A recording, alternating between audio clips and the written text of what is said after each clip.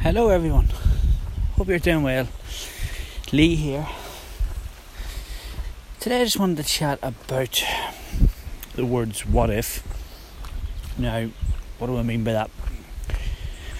Basically, in life, a lot of people, they would always think ahead to what if this happens, what if this happens, when situations come up, automatically thinking the worst, as in what if. Now that causes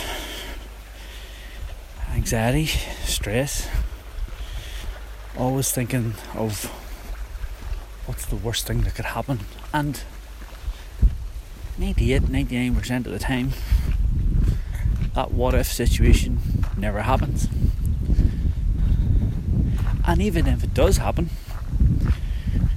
you've still spent quite a lot of time worrying, causing anxiety and stress, which in the end doesn't actually help the outcome of that situation anyway.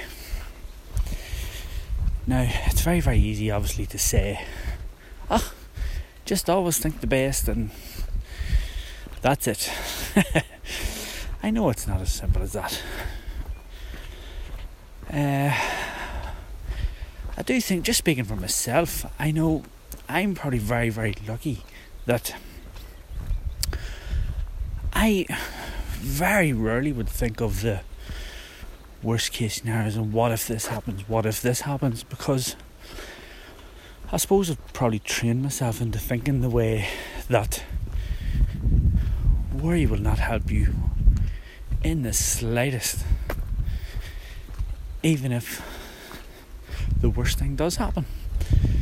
So really what I'm trying to say today is, if a situation comes up, whether that be work wise, family wise, friend wise, anything, try and notice that whether your thought pattern is going straight to what if this happens. Just think about that for a few seconds and say to yourself, this is not going to help the situation. Now, it's not going to happen overnight. It's not going to work overnight. But by slowly training yourself into that thought pattern, it may just happen. So yeah, just a short thought for today, folks. Love to hear your thoughts on that. You can email us through to fitmymatters@gmail.com, or as usual you can click the link in the description to leave a voice memo. Thanks very much for listening again, folks, and take care.